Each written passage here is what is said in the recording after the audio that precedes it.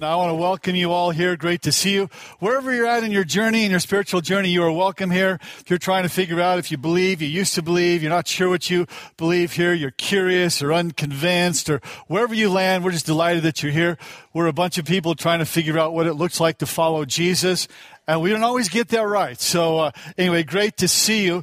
So today's a great day to be here because we're launching in the book of Nehemiah. It's an absolutely awesome book here. And so this morning, what I'm going to do is going to be talking to you from that, Nehemiah chapter 1. We're going to be reading it verse by verse in just a minute. And then we'll be unpacking that. So the title of the message this morning is God's prescription for you. God's prescription for you. And I changed that after these notes went to print. But as I was processing it, I was just thinking about so much of what we're going to look at today. It's not just descriptive of a 3,000-year-old story, though it is that, but it's more than that. It's prescriptive, really, of what God has for your life. And so, how many people here, you've been to the doctor and you've got a prescription in the past? Come on, get them up. So, this is a real doctor's prescription pad right here. And you go to the doctor, and what they do then is they will write out, you're sick, you have an infection or whatever, you have high blood pressure. So they write your name, they write your address, they write the prescription and all that, and refills and all that, and they write prescriptions. And so we're very familiar with this. I mean, we live in this world. Like about 80% of Americans are living in this world every day. And so that's the world that we live in, and we all get that world. But I would just like to mention this and give you this to think about, is that God also has a prescription for your life. And every time you go to take an aspirin or an antibiotic, I'd like you to think that, what is a prescription actually that God has for my life? And I want to talk about that here this morning, because prescription is like a direction. It's like, this is what you need to do with your life. This is what you must do if you want to have your best life, be healthy and all. So God, in the same way, has done that. He's given us a prescription that we're going to unpack here in Nehemiah. So it is really incredibly powerful. It's profound. It has tremendous personal implications for you. And so I'd like to encourage you to be here all 7 weeks. So we're going to do this leading up to July. And then if you have some friends or family member that need to be here, we're talking about how to restore broken dreams. Everybody has brokenness in their life. We're talking about how to restore that. So this is a great time, and I'd like to encourage you to be here during those 7 weeks. And additionally, if you want to talk about this, we're going to have, during the week, we're going to have a midweek Wednesday night, a sermon-based small group. Might be a lot of people, but a small group. And we'll be walking through what we did here on Sunday morning, talking about it and applying it to our lives. So, going to read to you Nehemiah chapter 1, beginning with verse 1, reading through verse 11. If you want to stand to your feet in the honor of God's word here, we're going to read Nehemiah chapter 1. It says this. These are the memoirs of Nehemiah, son of Hakaliah. In late autumn, in the month of Kislev, in the 20th year of King Artaxerxes' reign, I was in the fortress of Susa. And Hanani, one of my brothers, came to visit me with some other men who had just arrived from Judah. And I asked them about the Jews who had returned there from captivity, about the things that were going on in Jerusalem. They said to me, things are not going well for those who returned to the province of Judah. They're in great trouble and disgrace. The wall of Jerusalem has been torn down and the gates have been destroyed by fire. When I heard this, I sat down and wept. In fact, for days I mourned and fasted and prayed to the God of heaven. And then I said, O Lord God of heaven, the great and awesome God who keeps his covenant of unfailing love with those who love him and obey his commands, listen to my prayer. And look down and see me praying night and day for your people Israel. And I confess that we've sinned against you, even my own family, and I have sinned. We've sinned terribly by not obeying the commands and decrees and regulations that you gave us through your servant Moses.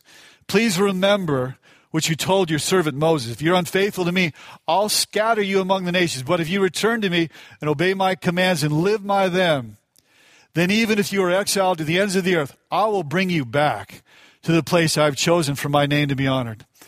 The people you rescued by your great power and strong hand are your servants.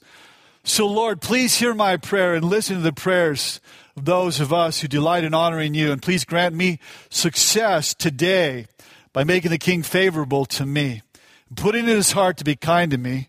In those days, I was the king's cupbearer. You may be seated. So these are some amazing lessons in Nehemiah that we're going to see here this morning. There are many things we're going to unpack, but if you want to learn how to fight through discouragement and adversity, this is it here, and you need to be here. This is one of the greatest leadership documents ever written, Nehemiah, and the greatest in all the canon of Scripture. If you want to learn how to lead, it is right here. Lead in your business, lead in your family, it is right here. If you want to learn how to be successful in life, he talks about that here. You want to learn how to persevere, not quit and not give up. This is the way to learn. If you want to learn to pray when it seems like there is no human solution, no way, this is here. If you want to learn how to deal with overwhelming challenges and how to press through those, it is here. If you want to learn how all of you have, at some point personal attacks on your life, you want to learn how to survive that and even thrive in that atmosphere, that is right here. And so the story then behind the story is this. Nehemiah is an ancient historical document here.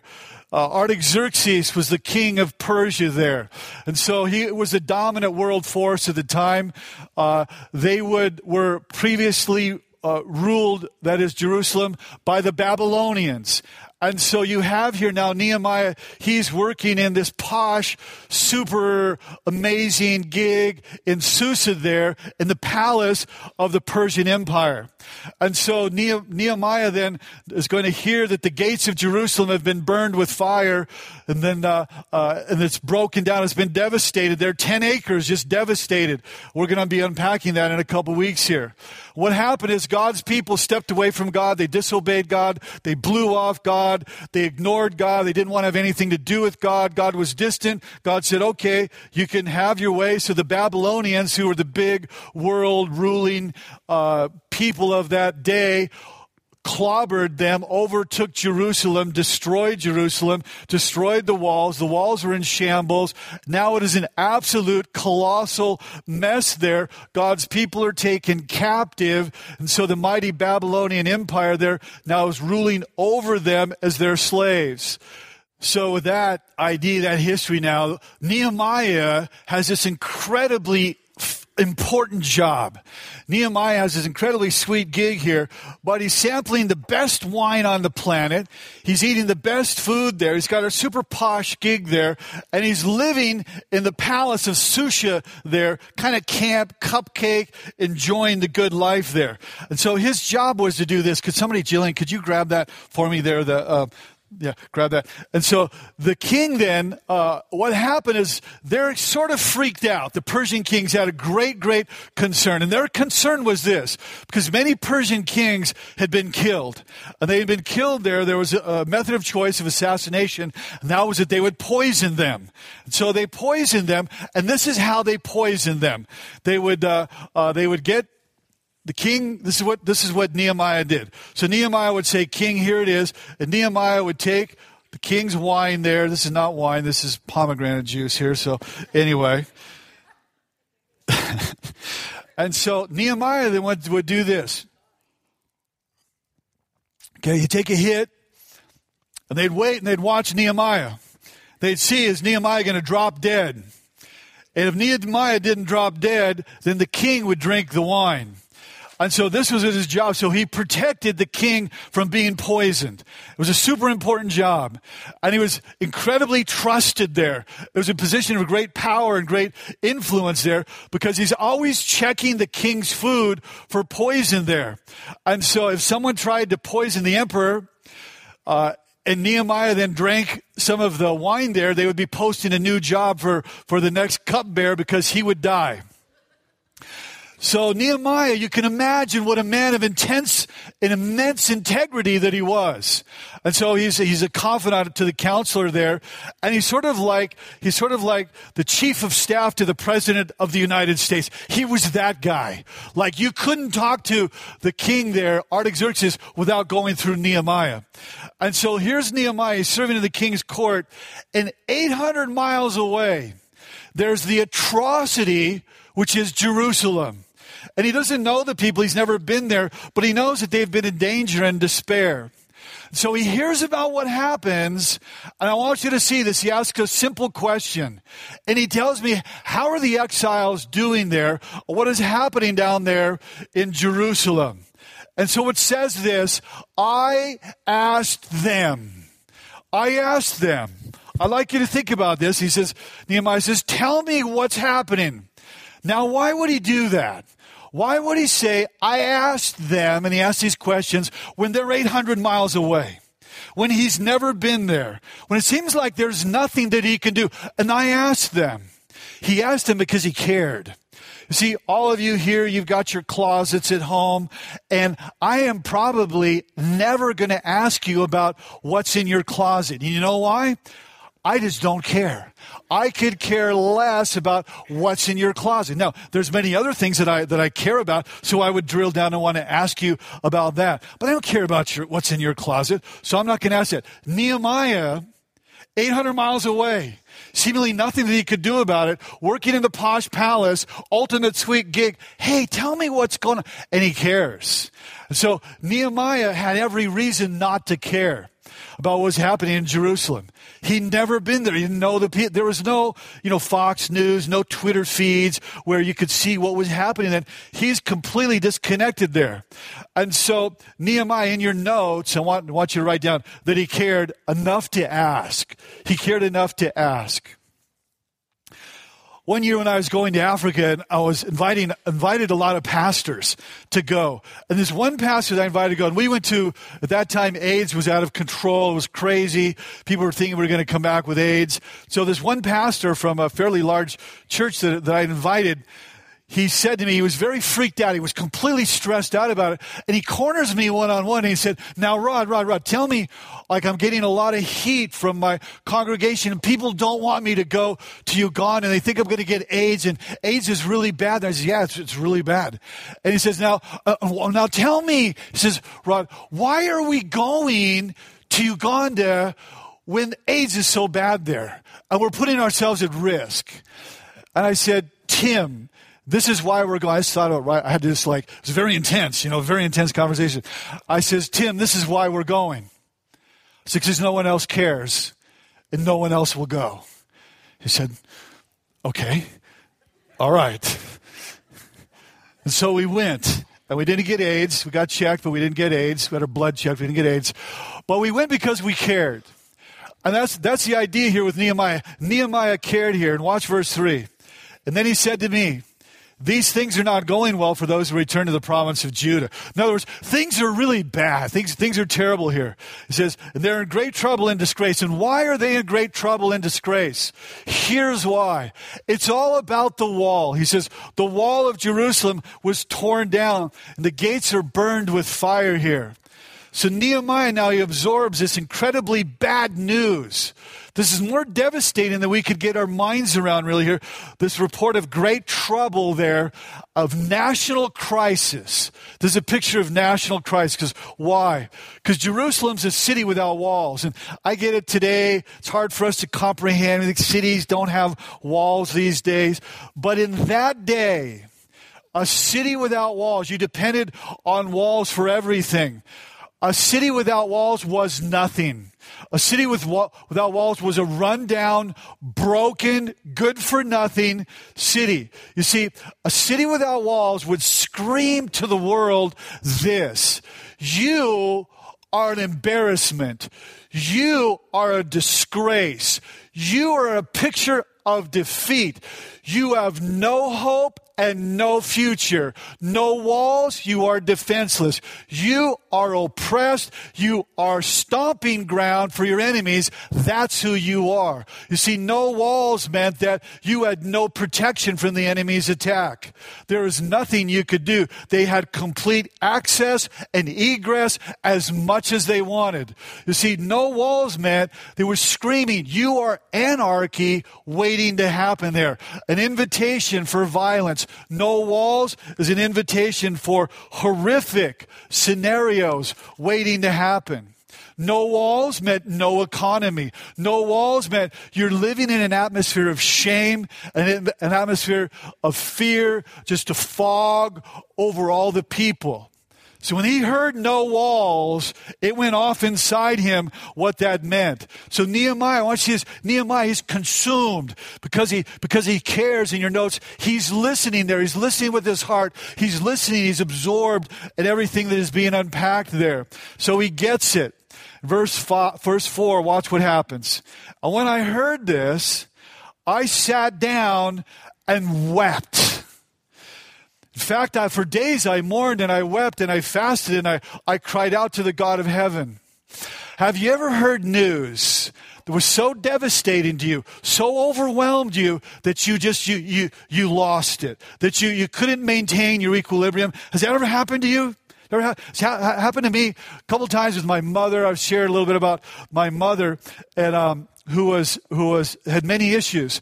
And so one time I got the phone call, and I was just a teenager, right? I get the phone call, and it says, is this Rod Collins? I said, yeah, this is Rod Collins.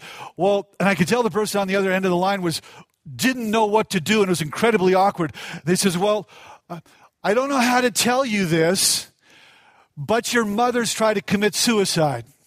Like, I'm so undone, I'm so overwhelmed, I'm so emotional that like my legs are giving way. And I was in my room and I had to sit down there. I was just so overwhelmed. And that's what was happening here with Nehemiah here.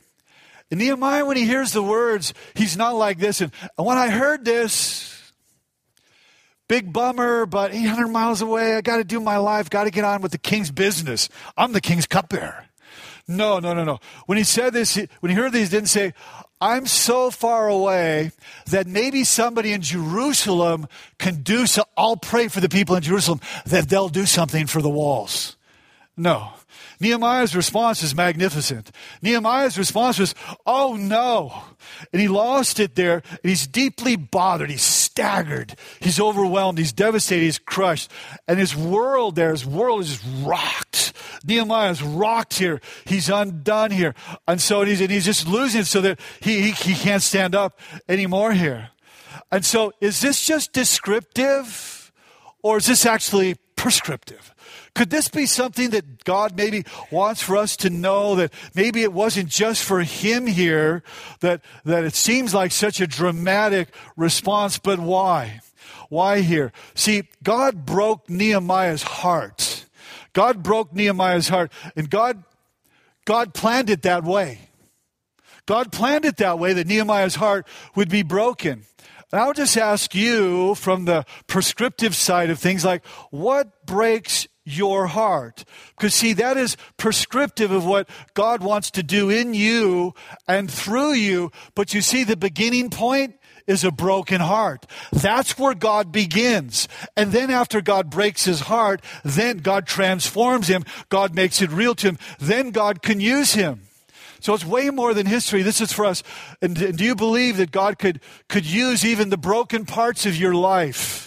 You think, all of us have brokenness. Do you think perhaps God wants to actually use the broken parts of your life? And God will use that. God didn't cause it, but God would use it for his purpose. So here's Nehemiah, the king's cupbearer. So he's 800 miles away there. And he's living in this world-class, opulent luxury, the wealthiest of the wealthy there, drinking the finest wine on the planet, eating the best food on the planet there, living in, the king's palace there. And so there's Nehemiah. And I just wonder, what did it take for him to leave that to go 800 miles to the broken walls there. And so I believe that this is descriptive for us in that it's not just about him, but maybe, just maybe, God is saying like, hey, this is actually what I like your heart to look like. I'd like to do this in your heart. And so perhaps this is God's desire for God's children. Perhaps this is what he wants to do to make us compassionate and empathetic people. You know, when I became a Christ follower, I have to admit to you, there was not 1 ounce of compassion in this heart. There was no empathy in this heart. It was just my upbringing and all. It was just dog eat dog. There was zero compassion. But I can tell you that over the years, just God moving in my heart, that things just, they move me, and God has transformed that. And that's what God wants to do in us. God wants to transform our hearts like he transformed Nehemiah's heart here. And so I want us to see again that God worked in Nehemiah before he worked through Nehemiah. That's what he wants to do in you here this morning.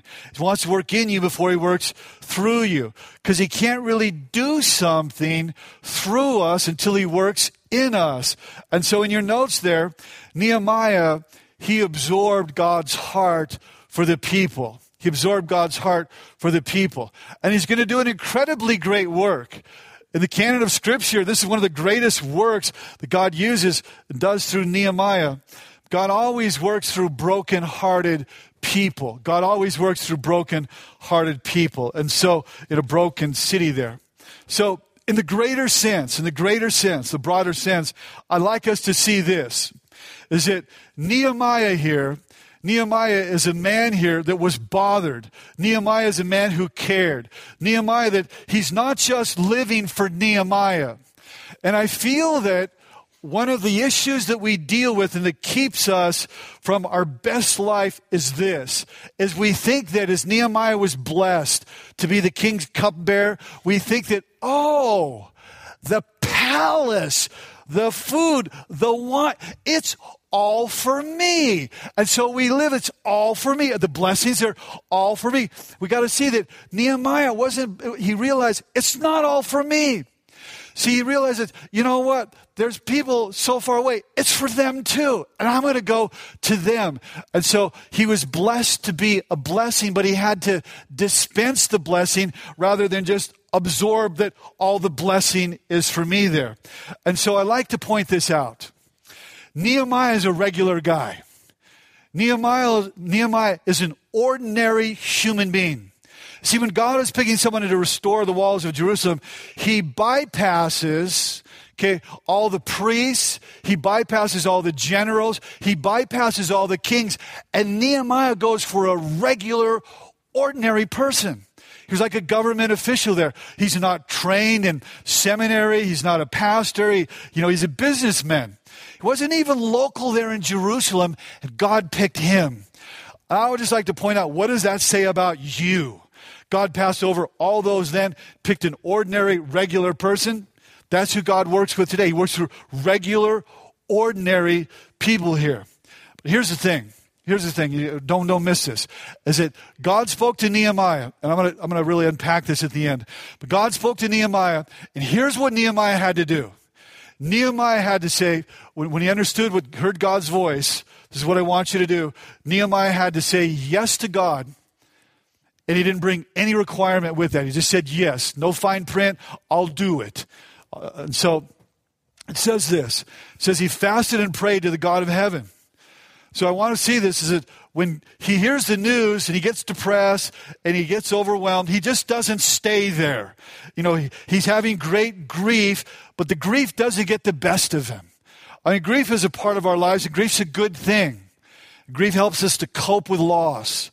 But he doesn't camp and stay in his grief forever there. He fasts and he prays here. And fasting is when, man, you're serious about this deal. Fasting is when you're willing to lay something aside, food or other things, maybe podcasts or things or social media. You lay something aside so you can really press in and lean in and focus your heart on God. And so that's what he was doing.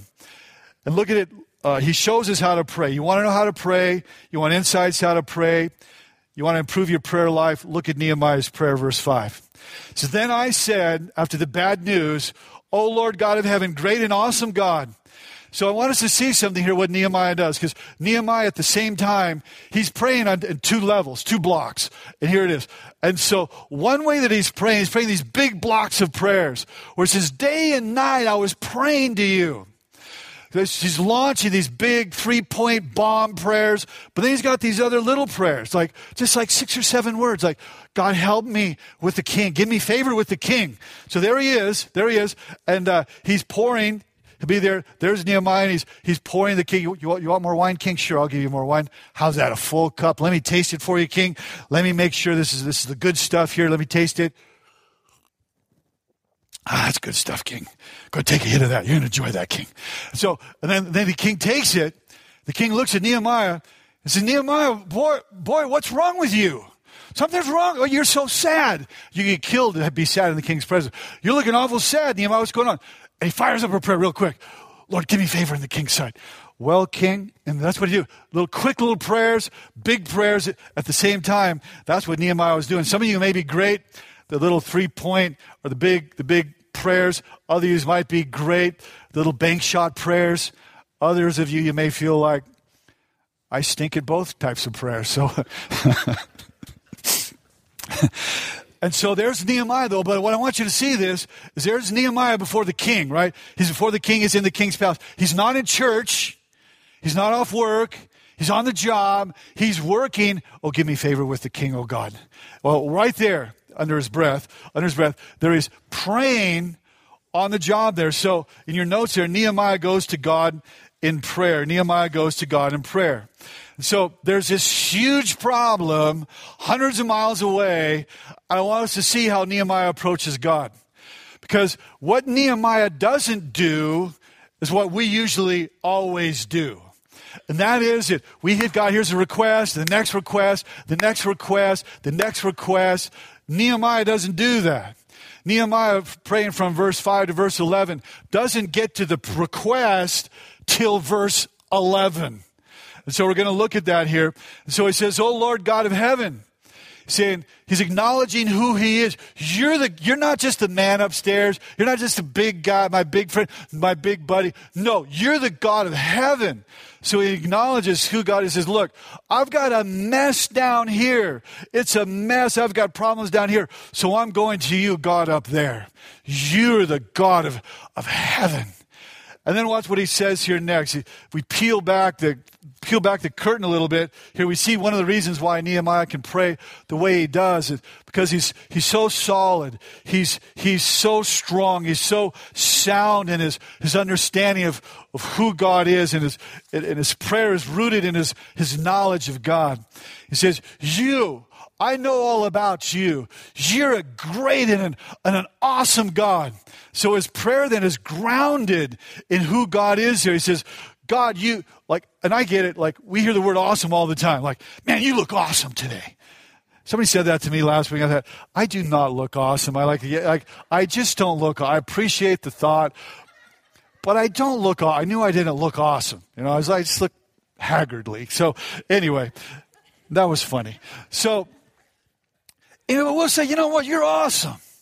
Man, that pizza last night, that burger was awesome. Well, Nehemiah, when he says awesome, he's saying, God, you are absolutely altogether totally awesome, and there's no one like you. Awesome should be reserved absolutely altogether.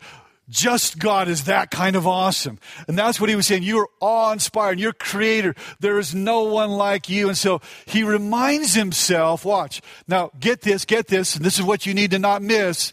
Don't miss this. Okay? Because when you're faced with your problems and your problems overwhelm you, remember, he's overwhelmed. Okay? You get so overwhelmed by your problem and that gets so big. And he reminds himself, but God is bigger than that. And this refocuses his priority and his perspective there that God is bigger. He's all powerful. And there's no one like God here. And he's way, way bigger than the broken walls and the burned gates there in Jerusalem. So he acknowledges God's awesomeness. And all of a sudden, you know what it does? It puts his perspective, though that he just sat down, he was so overwhelmed, begins to put that in perspective. I wonder if that's not just descriptive for him, but that's prescriptive for us, and that your problems, you acknowledge the awesomeness, the greatness of God. It says, listen in verse 6, listen to my prayer and look down and see me praying night and day. See, there's the big block of prayer. I confess, and he begins to confess, and I love this here. I love that the prayer is steeped in acknowledging his role in it, steeped in repentance here, steeped in, I admit what I have done. I admit my failure. Maybe you're praying about your failures as a parent, or your failures in your marriage. Do we ever admit our prayers and admit to God where we have gone wrong? And that's what Nehemiah does here. And I love this, what he does in verse 8. He says, and remember, watch this, and please remember what you told your servant Moses. So now what he's doing here, and this is something that you want to build into your own life, says, remember, God, remember, and he's praying God's word back to God. He's taking it and kind of lifting it back to God's face there. He's saying, hey, God, I'm standing on what you said. I believe what you said. And so he's saying, look, I know what you can do. You reversed the situation when God's people went sideways, but then they came back, and you reversed the situation. And you can do the same thing here. And so he's reminding God of God's word and circling back to God. Not because God needs to be reminded, but he needs to be reminded of what God said. And so it's throwing up God's word to him. Do you ever do this? Do you ever do this? I've built this into my life over the years, and something that you want to build into your life here. So what he does is he prays the scriptures that talk about a better day. He's gaining new perspective. So one time I got absolutely the most devastating news in my life after my mom's tried to commit suicide the first time. And so I got news that if I wasn't sitting down, again, it would have just wiped me out. Just would have wiped me out. It was cataclysmic, changed the trajectory of my life. And so I'm sitting down with this person, and they tell me the news, and I so lost it that I just dropped my head to the table. Just dropped my head to the table. I didn't know what to do. I didn't know what to say. I was just and I just kind of went numb. It was so overwhelming to me. And so I dropped my head to the table. It took me a moment, and I lifted it up. And so, and as I was processing it there, Scripture came to me. And I began, and there were scriptures that I know it was God because I would have never thought of those things in the moment. And one was, I'll never lift my hand against God's anointed. I thought, this person's lifting their hand against me. And so, and some other scriptures came to me, and I just rested in those things, and then I prayed those back to God. And that's what Nehemiah was doing here. And I love this. He says, he's praying, watch what he does here. He says, and you, God, grant me success. You, God. In other words, make me the answer to the problem. You make me the answer. And so he's putting hands and feet to the prayer. It's not just throwing up prayers. Like we can do throw a prayer. Maybe you're the answer to the prayer. Maybe you are the answer. And so we say sometimes, talk is cheap. Well, I think prayer can be cheap sometimes too. Just keep throw prayer. Hey, maybe you're the answer to the prayer. And so Nehemiah realized, God, grant me success, make a way, Lord, come through, Lord, intervene, Lord.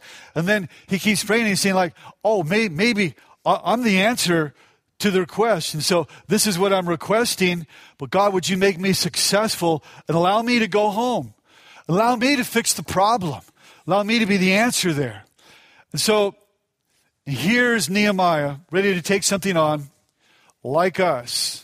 Things that are seemingly unimaginably more complex, unimaginably more difficult than you want to entertain. Maybe with your family, maybe with your work situation, maybe with your finances, maybe in your marriage, maybe wherever your life there. But it seems unimaginably more difficult and all, but maybe God, like Nehemiah, can make you the answer to that prayer. And I'd like to point this out to you too. See, it would seem like at a superficial reading that Nehemiah was wasting time. In that state that we just described there, it would seem like he's wasting time there. And it says there in the first verse, it says, and Nehemiah says, in the month of Chislev, which in the Hebrew language is like December, like November, December. And so I want you to see that he gets that, he hears about that in like December at the latest. And then in chapter 2, verse 1, it says, in the spring, in the month of Nisan, which is April. Then he acted. And so for 4 or 5 months, there's Nehemiah. We don't see it. We just read chapter 1, go through verse 11. Then there's chapter 2, verse 1, and we don't think anything of it. 4 to 5 months. 4 to 5 months have passed. What is Nehemiah doing? But there's Nehemiah on his knees, and he's seeking God. He's getting the plan. He's getting the idea. He's getting God's mind there for 4 to 5 months. And sometimes we think, we got to be people of action, and we got to make it 4 to 5 months. There he is, just waiting on God. In Nehemiah chapter 2, verse 1, it came to pass, now it came about in the month of Nisan, or it says early in the spring, in the month of Nisan, in April there. So there's this big gap, and what is he doing? He's praying. What do we do? What is prescriptive for us? Pray till you get an answer. That's what he did. Pray to get an answer. A couple days go by, nothing. A couple weeks go by, nothing. A couple months go by, nothing. 4 or 5 months go by, now he gets an answer. Pray to get an answer. And so it flashes into his mind after this season of praying for Jerusalem, realize maybe, why shouldn't I go to Jerusalem? Maybe I'm the one to go there. And so he had every excuse in the book to dismiss himself from getting involved. Think of all the reasons why he shouldn't have got involved. I mean, there he is. He's working. You would think, how can we justify this? Like, I work with the most important person in the world. I influence the most important person in the world. That's me, Nehemiah. See, we can justify all the reasons why we shouldn't get involved because of our current situation and our current state of affairs there and what we're doing. And Nehemiah here is a trusted caregiver for the king of the then known world. And do you think Nehemiah was comfortable? Yeah, was he comfortable in the posh palace there? And I've thought about this here. Imagine if he just lived there and he never left and went to Jerusalem. What would he tell his children? What would he tell his grandchildren? He says, yeah, Grandpa Nehemiah, back in the day, I used to serve wine and I used to drink the best, the opus, I used to drink all the best wines in the world. I would drink that and I would eat the best food in the world. Really, Grandpa? You did that. And what else did you do? Nothing. That was all I did. Or Nehemiah can tell his kids and his grandkids, I became a city changer and I changed the course of history because I left the comfort of the palace and I was willing to be inconvenienced. And I did that. Really, Grandpa? You did that? Yeah, that was me.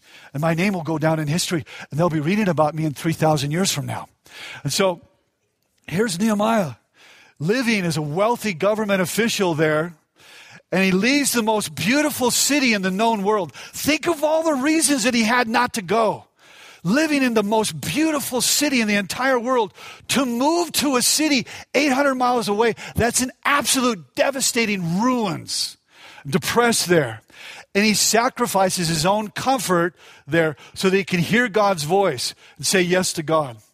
I just want to say this to you that is prescriptive, that your place and your position in life right now can serve a purpose in God's plan for you. But it may not look like what you think it's going to look like. So then God raises up Nehemiah, leverages his situation as being a cupbearer there, and he changes really the world. And so I want to leave you with a couple things here. And so sort of all of that to now say this. This is a takeaway right here. So we're beginning this series in Nehemiah really to discover God's prescription for your life. That's what we're doing here. God's dream, God, how he can take your brokenness and use that for his purpose. And so what I want us to see this is Nehemiah was willing to do this. Watch. Because it keeps many of you from God's best. This right here. Keeps you from God's best. Nehemiah was willing to move away from his identity, his employment identity.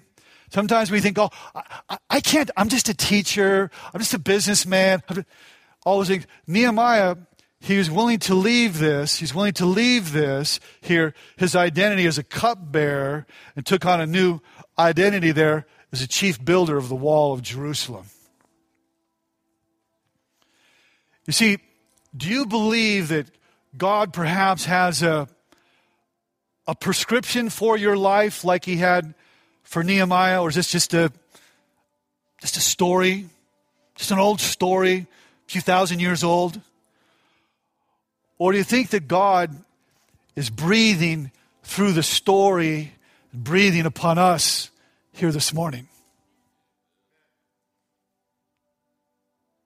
Nehemiah, his name, you know what his name means? Breath of God.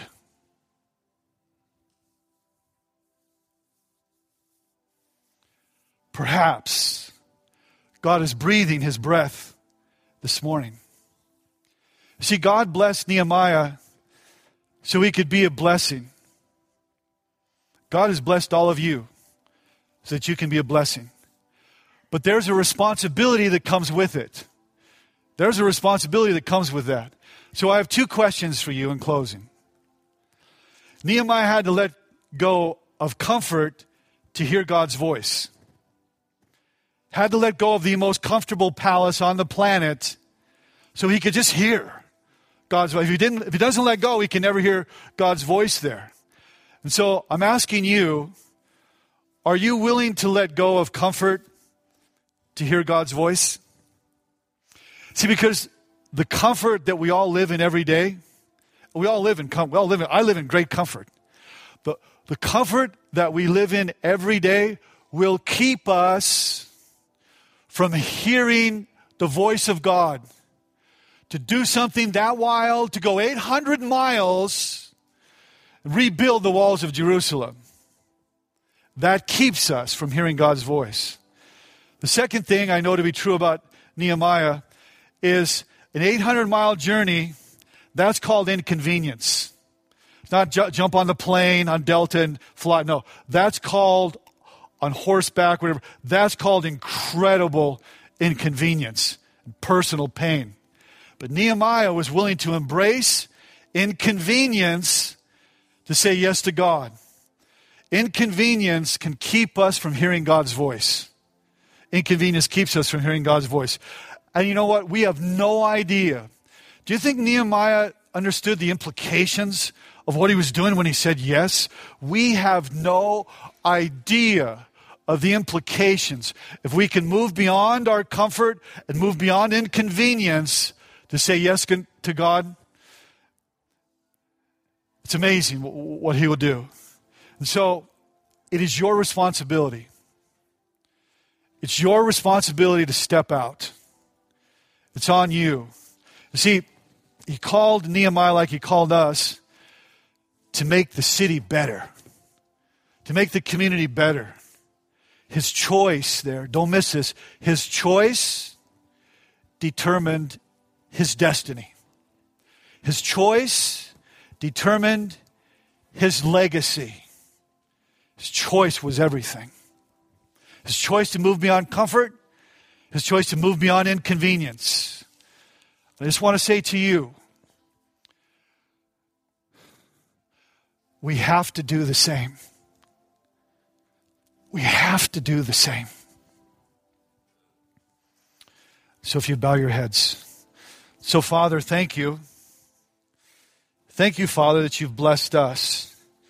You've blessed us with every spiritual blessing. Thank you that you make it real, that it's not just for us. This is our one and our only life. This is our opportunity today to step into God's prescription for our life. Father, I pray that by your grace, that you would help us to live out the divine prescription for our lives. Help us, Lord, to do that. In Jesus' name, amen.